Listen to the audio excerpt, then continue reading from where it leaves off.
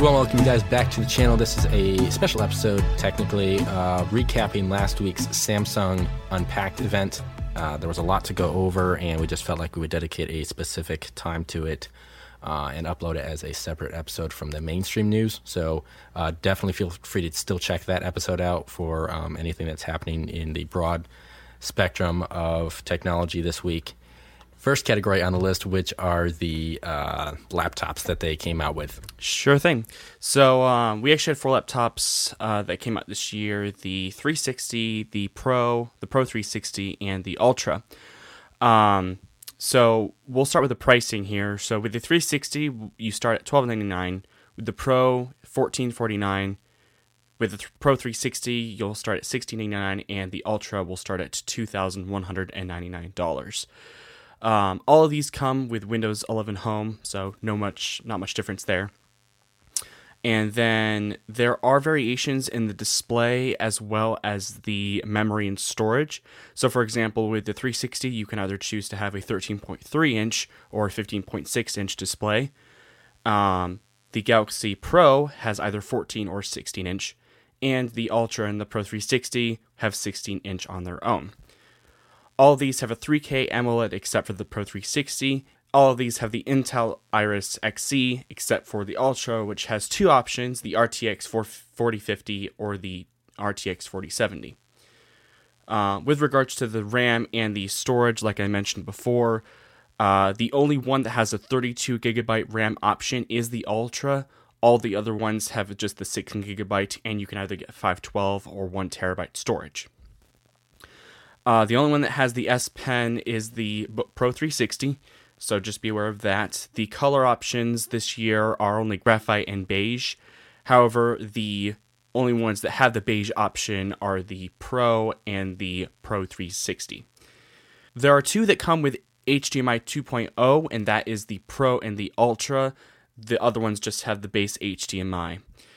All of these obviously have microSD expandable storage, so you're not left alone on that. And the 360 has the touchscreen convertible 2-in-1 design. The Pro has the thin lightweight design.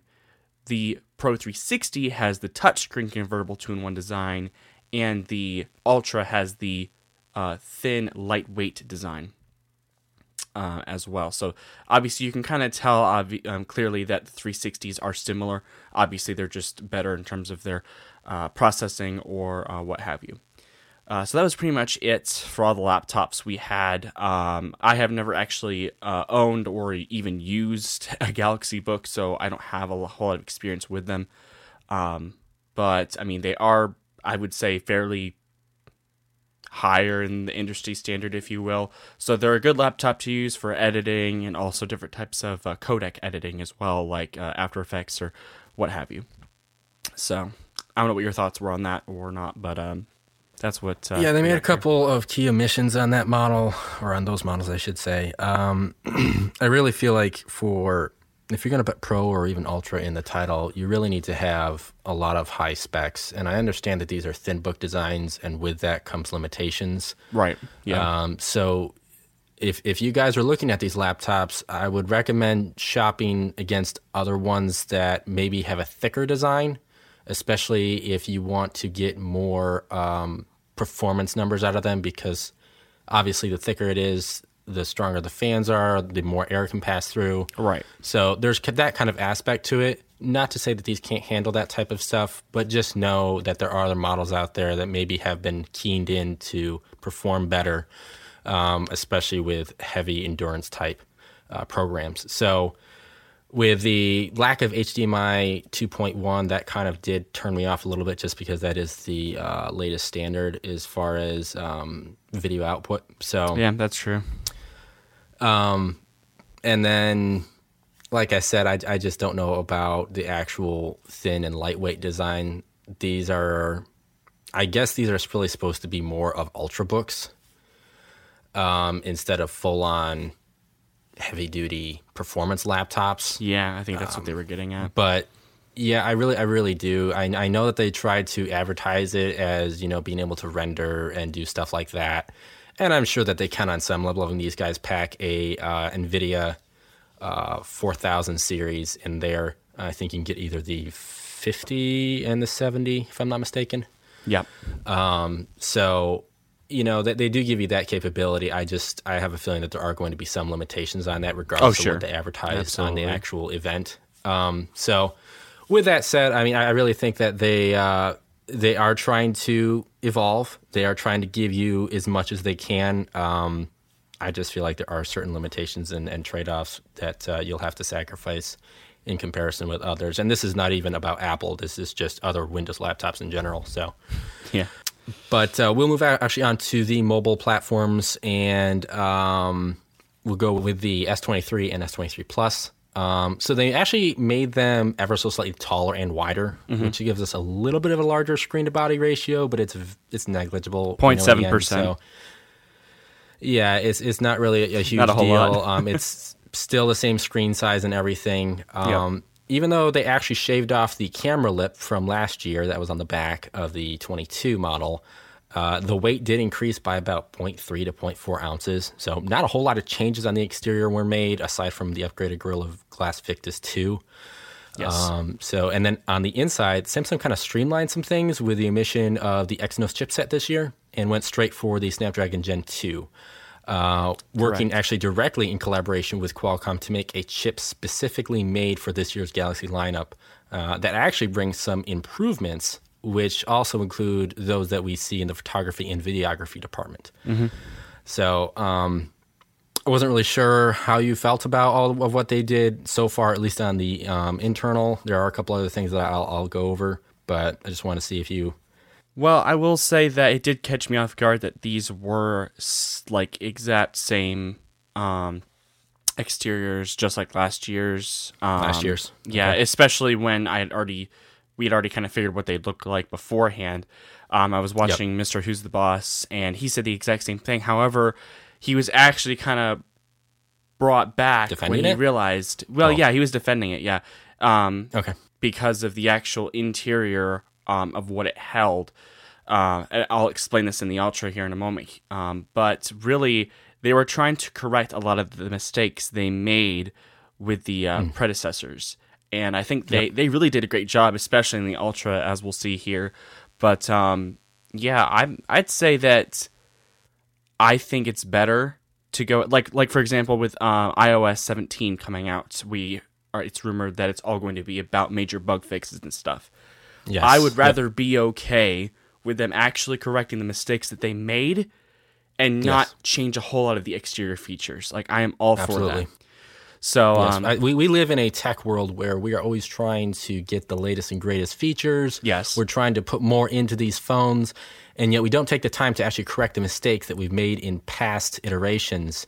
And this is prominent through almost anything you see out there. Windows, mobile phones, mobile operating systems. It's just nonstop where we keep on seeing these issues and these bugs that really never get fixed, it feels like.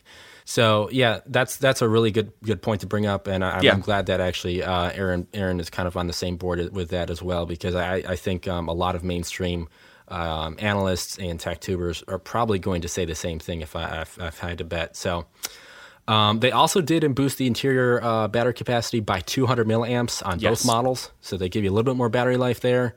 Now, the last thing I'll note before I pose the question that most of us are probably asking is that, one, the S23 with the 128 gigabyte variant, they only come with UFS 3.1. All the higher storage variants will come with UFS 4.0. So that's just something to take note of. There is a little bit of a transfer read and write speed there that you'll notice. And then with the S23 Plus, it's important to note that they are giving you an additional 128 gigabits to the base storage. So for this year, you can actually get a 256 for the same price as last year's 128. And I'll throw this on top of there. For a limited time through Samsung, they are doubling that storage and giving you 512 for the same price as this year's 256. So you can check that out on their website right now. They do have that deal. I feel like it's a really good one to take advantage of, especially if you're big into the Samsung ecosystem, or even just want to give them a try. Maybe you're coming from Apple or whatever. I think that's a great incentive, just so that we can get some more storage in there. But we'll actually move on to kind of what I want to know about this, and kind of maybe if you have an opinion on this. With all that laid out, Riley, the question that I feel is most important is determining whether or not this next gen is actually improved enough to upgrade. And I think you kind of alluded to it. I mean, with all the trade-in deals and some of the limited time offers, it's hard not to say no to upgrading. But if one was forced to, let's put it in the example, if one was forced to pay full price, would you recommend the upgrade? I think it depends. So if you're a person who came straight from like an older phone, like maybe I don't know, Galaxy S7, you're way older generation, and you want a newer phone like this. Really old, yes. Yeah, it's like, I'm just naming a few of the older ones. Maybe an but S10, even if yeah, no, I go with you. S10 or whatever, yeah, sure. Then yeah, I would definitely recommend it, because it does come with that 4 years of OS updates and 5 years of security as well. Yep. So I think that's really good. If you're upgrading from like last year, you're not necessarily missing out. I mean, sure, there's better capability from the camera, as we'll see here in a moment, with regard to the new AI technology that they've implemented. Yeah. I think they saw with Google them making farther strides with their phones, and they were like, we really need to go beyond that. Yeah. You can argue one or another. Honestly, it really depends on the situation. Me personally, if I had my phone, if I had the S22, say the Plus, then I would probably just stick with it. I really wouldn't upgrade just yet. But I mean, like I said, if you're coming from an older phone, you probably would want to do that. So, yeah, it's really hard to say, because there's so many companies out there that don't give you the best trade-in deals. You typically have to go to a carrier.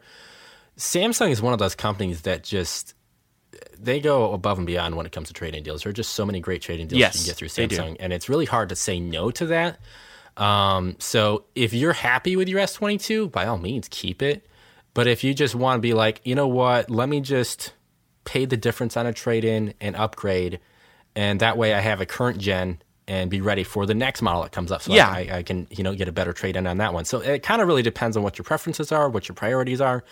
I think we kind of looked at a couple options and kind of perspectives on this, so hopefully that might help you out. Obviously, you would have to do your own homework and go from there. But the other thing that you did point out that I kind of wanted to touch on real quick was that you kind of mentioned how they were looking at Google and the strides that they made and the improvements on the Pixel 7 series. Mm-hmm. I think the challenging thing for Samsung is they are the first dogs on Spot. Yes. They always start out each year, and that's really something that's never really changed. And so they really have to bring their A game, because they are, showing what the best they can offer before Google and Apple showcase theirs. That is true. I never thought of it like that. So, they're comparing what they have on the previous model, but then they have to overstep that and say, okay, we need to be better, or at least comparable to this year's models as well. And it's really a huge challenge. That's a good point. I give Samsung a lot of credit for that, because it's not an easy thing to do. Kind of figure out, okay, what is Google going to have, or what can we do that would really step up this year's model and make it more appealing to the consumer. So, but yeah, and to kind of close this out, I with what you said, actually, I feel like Samsung, between Apple and Samsung, they're kind of the leading. And so they have a standard for themselves. People have an expectation of them. If they fall behind Google, which obviously no disrespect to Google at all, obviously, but if they fall behind Google, that's a major problem for them, because then people are like, oh, they're not doing too great. We were supposed to have high expectations for them, and they kind of lost it a bit. So Samsung has it going for them, I think. I think they do, yeah. And I think the amazing thing is to see actually how far Google has come. And how much of a presence they are now with what I really deem to be one of the best smartphones from 2022 is the Pixel 7 Pro. I just really love that phone. Oh yeah, hands down. I just got done using the S22 Ultra, and I still prefer the Pixel 7 Pro. That's just a preference. That's not supposed to be biased or anything. But it was an incredible Android, and I love the vanilla shape, or the vanilla skin on it. So, but speaking of the S22 Ultra, we'll go on to the S23 Ultra. Is that right? Yep, that is correct. So, as I stated before, as though though it may seem, as Mr. Who's the Boss mentioned as well, that Samsung may have run out of ideas. People might say like, oh, it's the exact same design. There's hardly any difference at all. They are correcting a lot of mistakes they've made on the last few Ultra variants. So, for example, like I mentioned, with their AI technology, it's not only making it better to read the additional 92 megapixels on their wide camera, but also the other lenses as well. So there's also one thing, a quick note here. The selfie camera had dropped from 40 megapixels on the last one to 12 megapixels on this lens. Again, I mentioned Mr. Who's the Boss a lot this one episode, but I really liked his review on this phone. He actually showed the differences between the last phone and this one. And with the selfie camera, there was a major change. It was a lot more clear. The quality was a lot better. So when I saw that, I was a bit taken back because I was like, what in the world were they thinking when they actually decreased the megapixels? However, as we've seen a lot recently, megapixels does not determine the actual quality of they don't tell the whole story. Photo. Yeah. No, they don't. It could be factored with the actual sensor, with Apple sensor. It grew 66%. It's huge with sensors. Yes. Yeah, the numbers don't tell everything. The sensor and the quality of that sensor is huge. So I definitely agree with you on that one, yes. Riley. Now, there also is no battery change, so this is still 5,000. 5,000, yeah. Which is, I felt like they should have upgraded that. I feel like if you're going to at least give us a phone that doesn't have any major exterior changes, go to 5200, increase it by 200 mega amps. But I mean, that was just me. But that's just you. That's just me. All my opinions are just me. There's a lot of disagreements, and we really try to do it in a healthy way. But I would have to go the opposite way. I'm okay with them keeping it at 5,000. I felt like the battery life on my S22 Ultra was really good. I don't discredit that at all. Yes, you're upgrading to a new phone, but I really don't know if hone in on your weaknesses, except your strengths. So, but that's just me. Like you said, I think that's okay. Yeah. So with the colors as well this year, there's Phantom Black, Cream, Green, Lavender, Graphite, and Lime. With the Ultra, however, there are 2 additional colors. There's Sky Blue and Red. No Bora Purple, unfortunately. So far, that has been my favorite color out of any Samsung phone. Bora Purple is absolutely fantastic. That is one of my favorites as well. Yeah, I tried actually burgundy on the S22 Ultra that I tried out. Yeah, and, I saw that. I love that color. That really had a cool shade. But Bora Purple, I think... Did I have that on my Flip 3? Or did I have black? I think I had black on the Flip 3. I think you did have black, yeah. I think so too. Yeah, but that Bora Purple is absolutely phenomenal, and unfortunately, it's sad to see that one didn't make this year's line. It's a very chill color. Yeah, they kind of went at a hint of the midnight green that came out with the iPhone 11 Pro, and I would almost say on first glance, I'll have to look this in person, but I actually kind of like the S23's green color. It's pretty cool. It's a very dark, yeah. So, yeah. But you said they added red and. Yeah, red and sky blue. So you have a lot more various options as well. Yeah, Samsung has really always been good about giving you a variety of colors, I feel like. They really do kind of like cater to any given person out there. I can remember the last time Apple had a lot of major standing colors, like on their 5Cs. They had those very prominent like blues, reds, and all those kinds. Yellows, yeah. I feel like Samsung is the winner when it comes to giving you options for color. That is what I give a lot of premium color is what I would really go for. Yeah, I think it's not just the color; it's the fact that they give you those really premium shades and the way it looks in the light. I think it's just outstanding. But one thing we'll definitely do, I actually, obviously Riley took a look at Mr. Who's the Boss, and I actually took a look at Super Saf. He did a great comparison with the iPhone 14 Pro Max and the S23 Ultra. And really, those phones are downright impressive. Sometimes it comes right down to preference. Other times, there is a bit of a clear winner, but for the most part, those are really neck and neck phones right there. And I would actually love to see him. I know it'd be hard for him to do. I would love to see him do a comparison with the iPhone 14 Pro and then the Pixel 7 Pro. Oh yeah, along with the S23 Ultra, because those are really just incredible really close phones. As well. Technically, one is competing in this year, but in either case, those are hard phones to beat. So. Yep. So with all that said, that's pretty much all we had in regards to Samsung. But if you guys did like the video, make sure you leave a like, follow us on Spotify, and subscribe on YouTube. And if you have any thoughts and comments, we'd love to hear you down in the comment section below as well. But with all that said, this is Riley and JD signing off. Peace out.